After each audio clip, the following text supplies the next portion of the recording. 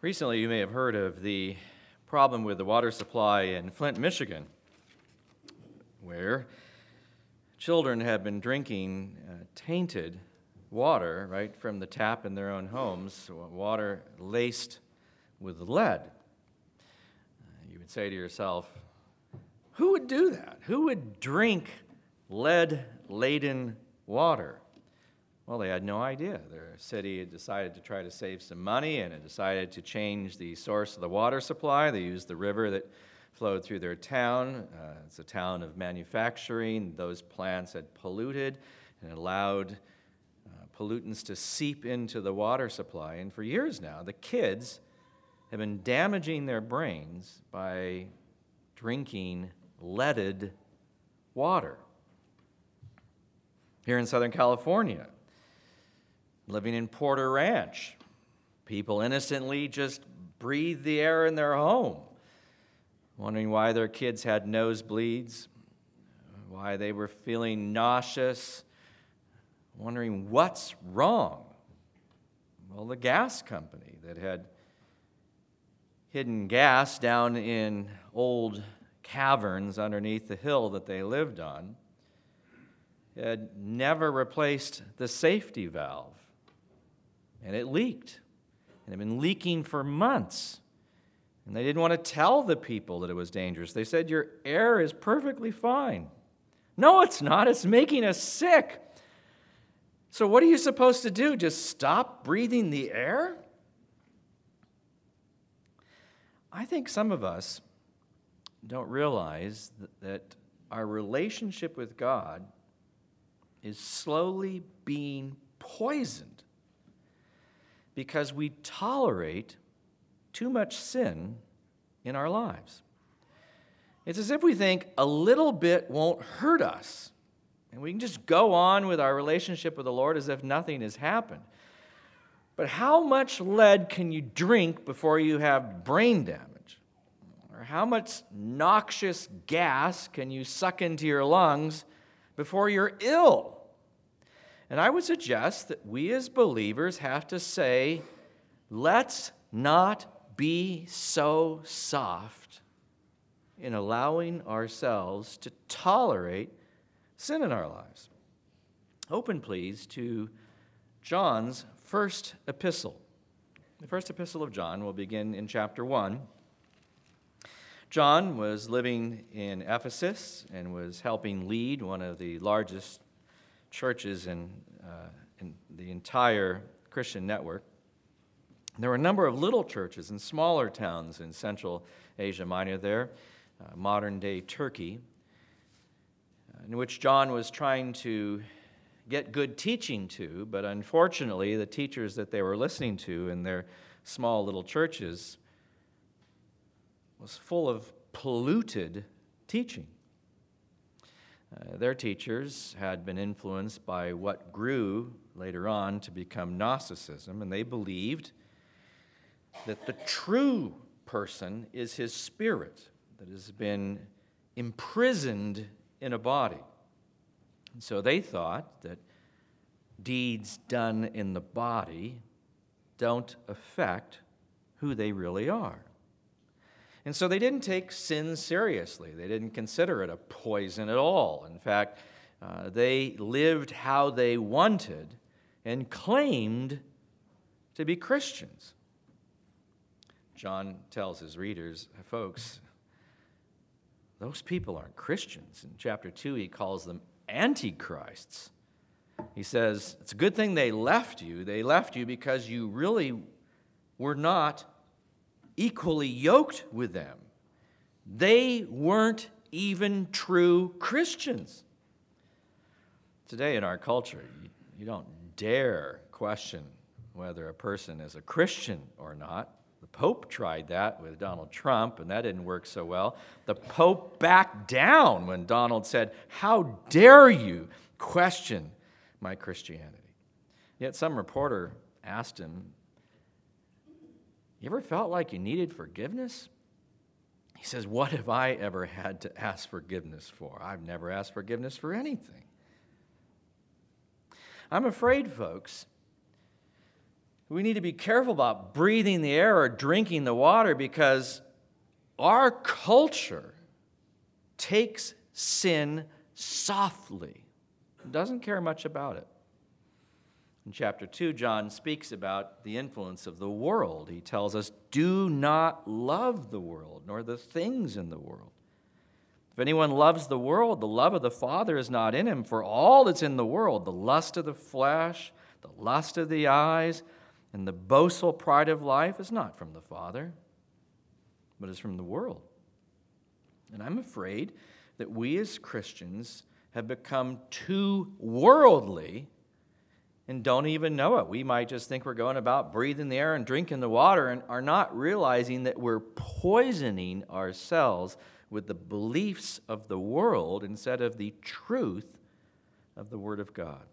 Look with me, please. 1 John chapter 1, verse 6. 1 John chapter 1, verse 6. If we say we have fellowship with him, and as believers we say we do, and yet walk in darkness, in other words, live a life that we are seeking to hide from God, in which God is not with us in that life, he says we lie and do not practice the truth. John's writing this because that was the case with their teachers. Their teachers were claiming to have fellowship with God, but if you looked at their lifestyle, you should have never believed them or listened to anything they said. Look at verse 8. If we say we have no sin, these teachers believed that they were not controlled by a sin nature. They denied the effect of sin in their lives. If we say we have no sin, we're deceiving ourselves. The truth is not in us. Do you think we're capable of deceiving ourselves? Do you think we're capable of lying to ourselves? Do you think we grade ourselves easily and say, just a little bit of poison isn't really poisoning me? They didn't believe they'd committed a single sin. Look at verse 10. If we say that we have not sinned, no, not even once, we make him a liar, and his word is not in us. If you sat under that teaching on a regular basis, can you imagine how convoluted your thinking would be? How confused you would be as to what is moral and what is right? I think I have 1,000 friends on Facebook. Many of them I can barely remember. A lot of them were students coming through our college. And when the Supreme Court made homosexual marriage the law of the land, a number of people on Facebook put a filter on top of their portrait that showed equality even in marriage. One would think that none of my 1,000 friends would have done that, but you'd be surprised as I was toggling through my Facebook list and saw friend after friend after friend cheering the decision of the Supreme Court. And I was thinking, what's with us? Do we not know what God has said? I posted one line of scripture that day. Remember Lot's wife. And I left it at that, just to see what my friends would think. I thought, well, that should prick them a little bit, if they even remember who Lot's wife is, and what happened to Lot's wife, and where she was running from, and what she did. She looked back at Sodom and Gomorrah as it was being destroyed. Destroyed for what? Destroyed for that sin, among many other sins as well. And many of us don't remember or care to remember Lot's wife. There's good news, however, and that is God is at work in our lives as believers to equip us to be pleasing to Him. All we need to do is cooperate with Him. In fact, He has made it amazingly easy. It's not nearly as hard as we think. Sometimes we tell ourselves, well, I can't because it would be just too hard. Not true. When we trusted in Jesus Christ, He actually changed us and made it possible for us, with the empowerment of His Spirit and with the new nature and a new spirit that He's placed within us, to be able to please Him on a regular basis.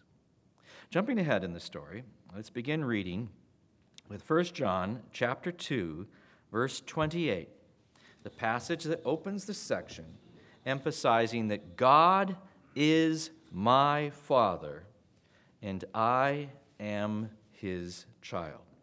1 John chapter 2, beginning with verse 28. And now, little children, abide in Him, so that when He appears, we may have confidence and not shrink away from Him in shame at His coming. He's saying, Jesus will be returning soon. We want to be ready and not embarrassed to greet Him. Verse 29, if you know that He is righteous, you know that everyone also who practices righteousness is born of Him. Chapter 3, verse 1. See how great a love the Father has bestowed upon us, that we should be called children of God. And such we are. For this reason, the world does not know us, because it did not know Him. Beloved, now we are children of God. It has not appeared as yet what we shall be. We know that when He appears, we shall be like Him, because we shall see Him just as He is. And everyone who has this hope fixed on Him purifies himself, just as He is pure. Everyone who practices sin also practices lawlessness, and sin is lawlessness. And you know that He appeared in order to take away sins, and in Him there is no sin. No one who abides in Him sins. No one who sins has seen Him or knows Him.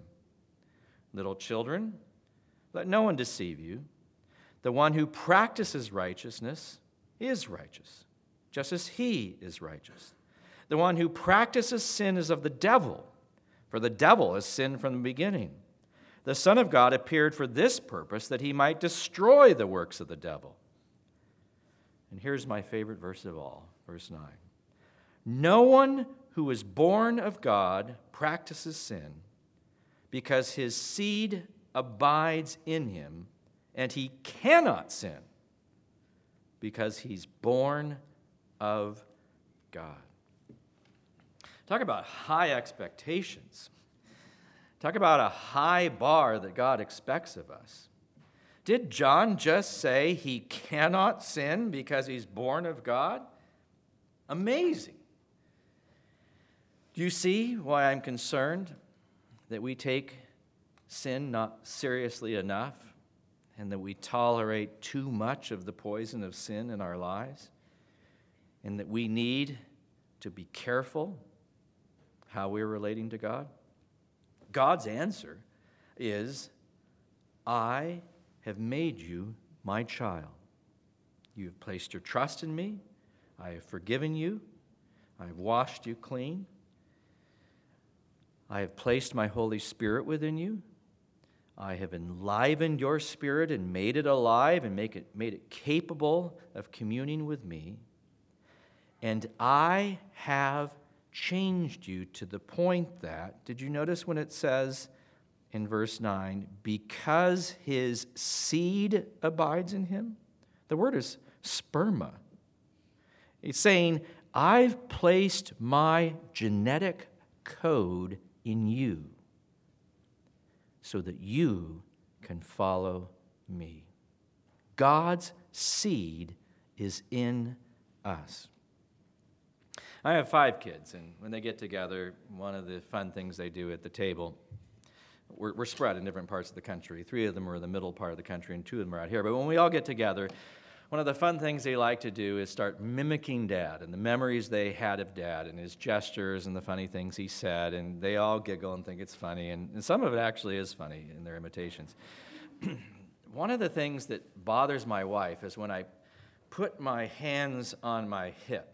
She says, you're taking up too much space. Those wings are sticking out everywhere. She said, I can't even get around you. Put your arms down. The reason I put my hands on my hips is because it feels good. Actually, it's genetic. If you trace in my family history, for some reason, I don't know why, we daughters like to put our hands on our hips. If you've seen my brothers, they do the same thing. They put their hands on their hips. It feels comfortable to us, and hence kids make fun of me for my angel wings out here. Another funny thing I never even noticed about myself is after I've eaten a fine meal and we're sitting there at the table and just relaxing, having conversation, I take my hands and fold them and lay them down on the table in front of me. My wife says, "Do you know your dad did that?" It never occurred to me. I wasn't trying to copy him. In fact, if I knew my dad did it, I wouldn't do it. But I keep forgetting because it just comes naturally. There's something genetic that accidentally got passed on to me where I fold my hands and lay them on the table. I caught my daughter doing the same thing, and I said, "Honey, do you realize what you're doing?" She says, What? And I go like, "I got that from my father, you got that from me. You're doomed." You're putting your hands folded on the table right there in front of you. It's a genetic code that's been passed on to you. You see, God equips us to be able to do what He's asked us to do. And He's actually changed us. And when He says, the one born of God cannot sin, He's saying, I don't want you to sin. Now, commentators, when they read this, they get all upset and confused because they say, like, that says too much. How in the world can he write, he cannot sin because he's born of God? So you watch the commentators as they try to interpret this passage, and they get all creative and everything. And some of them say, well, we need to narrow the definition of sin here. Christians can't commit notorious crimes. Commit all of the little stuff, but none of the big stuff. But I invite you to go into our prisons, and we've got some very fine Christians who are in prison today because they've committed notorious crimes. That's not even true. Or there's others who say, well, we're forgiven, aren't we? There's even bumper stickers that apologize for our bad driving by saying, well, I'm forgiven. And they say, well, what is considered sin in the life of the unbeliever is not so regarded in the life of a believer. Really? A double standard? You think God treats us that way, where He says, oh, well, I'll hold unbelievers accountable for that. I won't hold you accountable for that. Well, why did He say in 1 John 1:9 that it's necessary for us to confess our sins to Him to receive family forgiveness? Why would He say that? Why would He want us to agree with Him that what we have just done is sin? It's because He does treat it as sin. And why would He ask us not to sin at all? It's because He doesn't want us to sin at all. So others say, well, I think what he's talking about here is the difference between the old nature and the new nature. And so the old nature is still lured by sin, and the old nature keeps sinning. It's the new nature that doesn't sin. Really, that's the same lie that the false teachers were teaching in this passage, in which they were saying, yeah, it's my body that's sinning, but it isn't me. The real me is not sinning, it's just my body. No, he's not blaming the old nature and saying, you get off scot-free because the new nature doesn't sin. No, that can't be the situation. Some others have suggested he's just putting out there the ideal. He doesn't actually expect you to live up to that. What if you did that with all of Scripture and you just said, like, well, he's talking about the ideal. He doesn't really mean it. What if I said to my students, it'd be nice if you studied, but I know you won't, so just come to the exam anyway, and I'll accept whatever you do. No! I want to motivate them to study. I want them to study hard. I want them to know what I've been teaching them, and so I will hold them accountable for how they perform on the exam. Some have said, well, Perhaps he's just saying to the degree to which one lives in Christ, to that degree he will be sinless. Is that what he said? Or did he just straight out say the one born of God cannot sin? So some people say, well, a lot of the sins I commit were just accidents. I didn't really actually mean to do so. I lost my temper. I didn't mean to lose my temper. I lashed out because I'd lost my temper. And so they would say, well, the Christian can't commit willful sin or deliberate sin. What he's talking about here is just the times you ensnared yourself. But James actually tells us that we build and bait our own traps. We ensnare ourselves, and all of that is sin. No, that can't be the answer. You know what the answer actually is? Watch how he describes himself through this entire passage. He starts with saying, go back to chapter 3, verse 1. He says, I bet you really don't appreciate how important it is that I have made you a child of God. The world doesn't get it, but you should. And then he says it even gets better in verse 2. Not only have I made you a child of God, but I'll actually completely perfect you, taking away every taint of sin when Christ comes and takes you to be with you forever. And then he says, as a result of this hope of having all sin removed from you eventually, I hope you're planning to be as ready as possible when he returns. You don't want to shrink away from him in shame, according to the previous chapter. And in verse 3, he says, everyone who has this hope fixed on him purifies himself. So he's actually calling us towards greater purity.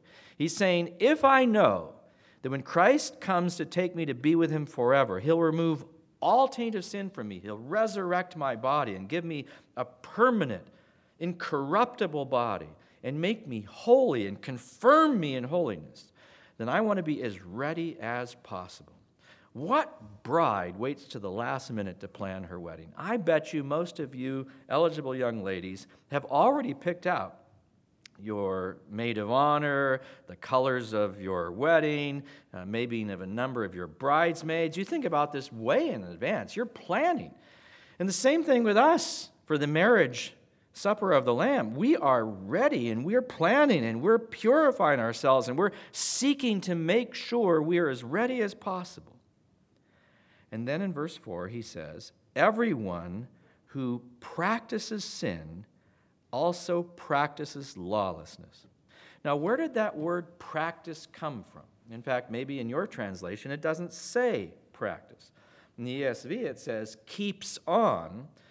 And if you have the verb to do, that would be the most literal rendering of this because he puts the verb to do in there and writes in the present tense. The one who does sin, present tense, also does lawlessness, present tense. Why is he writing that way? Because he's trying to stress that the Christian does not habitually, persistently sin. The Christian only sins occasionally. And when he does sin, he's overwhelmed with grief and repentance. He's saying obedience is the ruling principle of his life. Now, I'm not making this stuff up. I got this straight out of 1 John. Let me explain. Do you remember when he just said, if we say we have no sin, the truth is not in us? But he did tell us in 1 John 1:9 we need to confess our sins to him. Look back at chapter 2, verses 1 and 2. Chapter 2, verses 1 and 2. He says, my little children, I'm writing these things to you that you may not sin. In other words, what did he mean by chapter 1 when he said, if we say we have no sin? In other words, you better admit you really have sinned and you better confess your sins. He's saying, I'm writing these things to you that you may not sin. But if anyone sins, we have an advocate with the Father, Jesus Christ the righteous.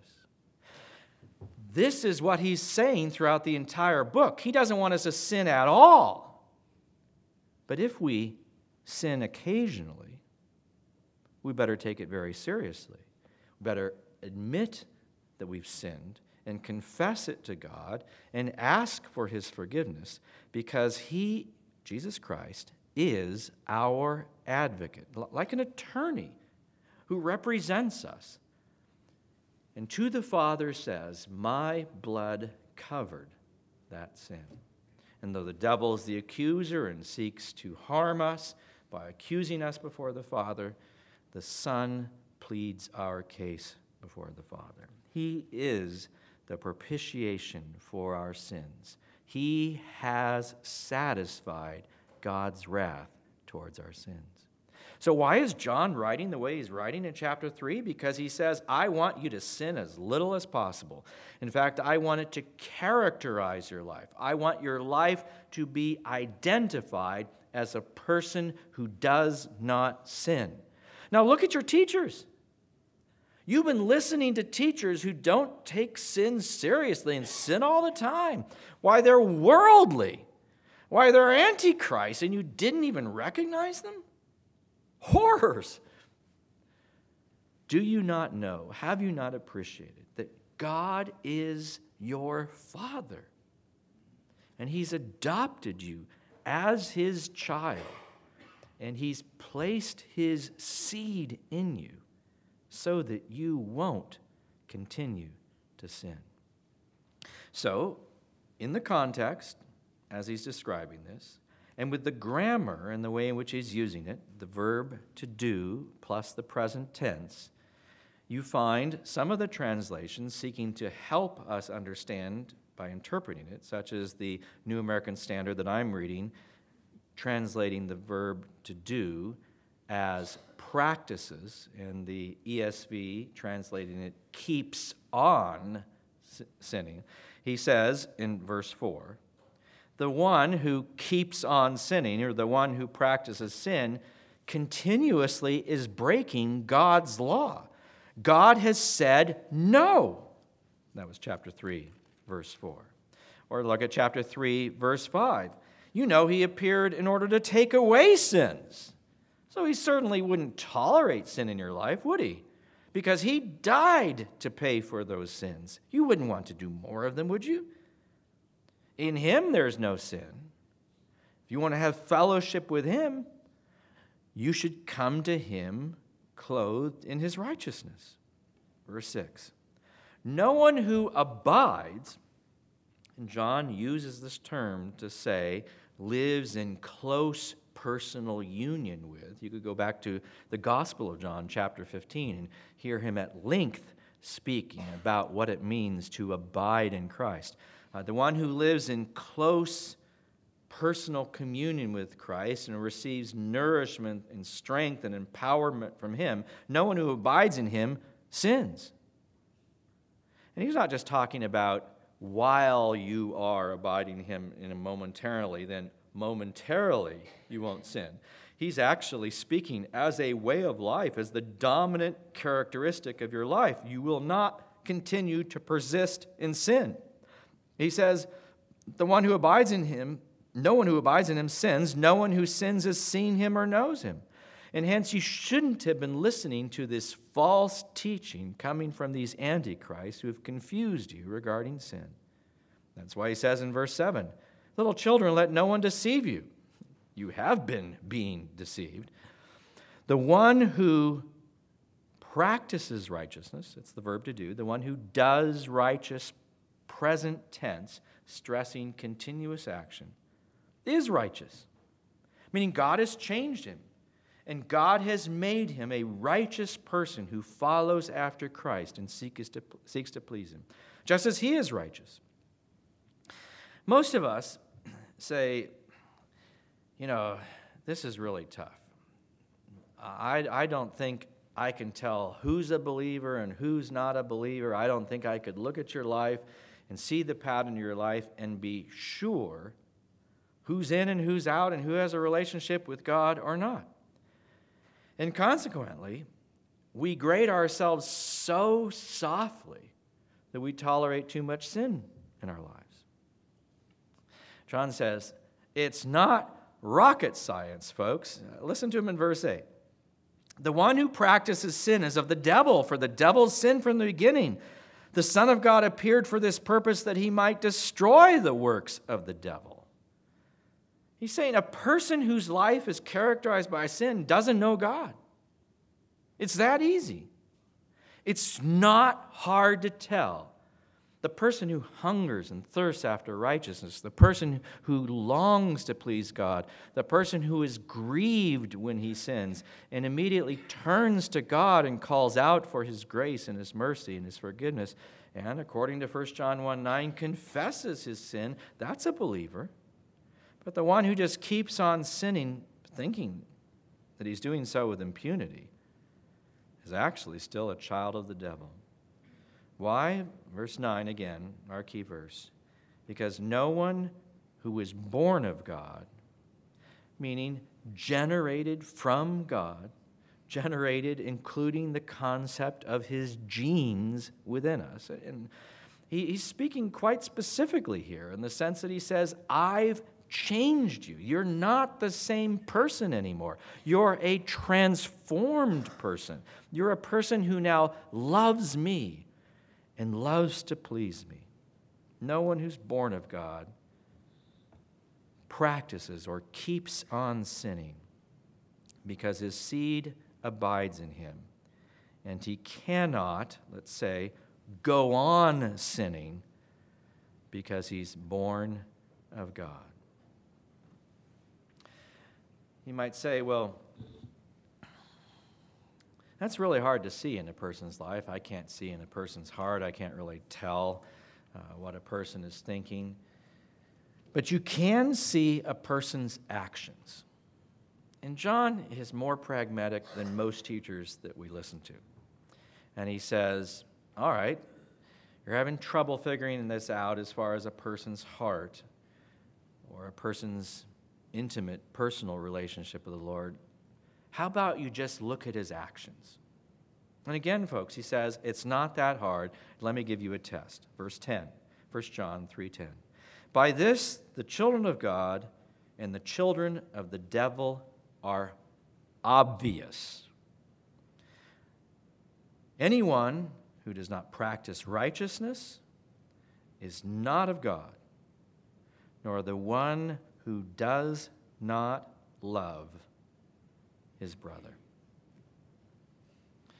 If we want to see clearly what a Christian looks like, if we want to know what's on the test, if we're saying, can you give me a hint ahead of time as to how we'll be graded, he straight out says, Christians love their brothers.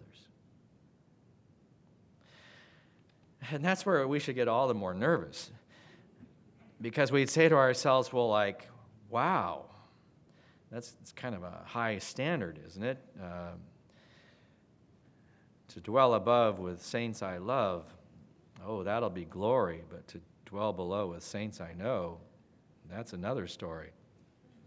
A lot of people I know aren't very lovely people and aren't actually very enjoyable people. And you want me to love them? You see what we do in our minds? We start trying to make excuses for ourselves. And we say, like, well, he's not very attractive to love. And we have to say to ourselves, while I was yet a sinner, Christ died for me. Was I attractive? Or was I unattractive? He set his love upon me. And he drew me to himself. And he saved me. And he's asking me, will you love your brother? And we say to ourselves, well, I don't know what love looks like. I don't know what I would do. What do you want me to do? Again, listen to how practical he goes. He goes like, it's not rocket science, folks. I'll help you with this. I'll show you what love looks like.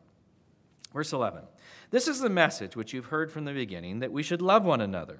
He says this isn't new stuff. You've been taught this from the very beginning. Not as Cain, who was of the evil one, and slew his brother. And for what reason did he slay him?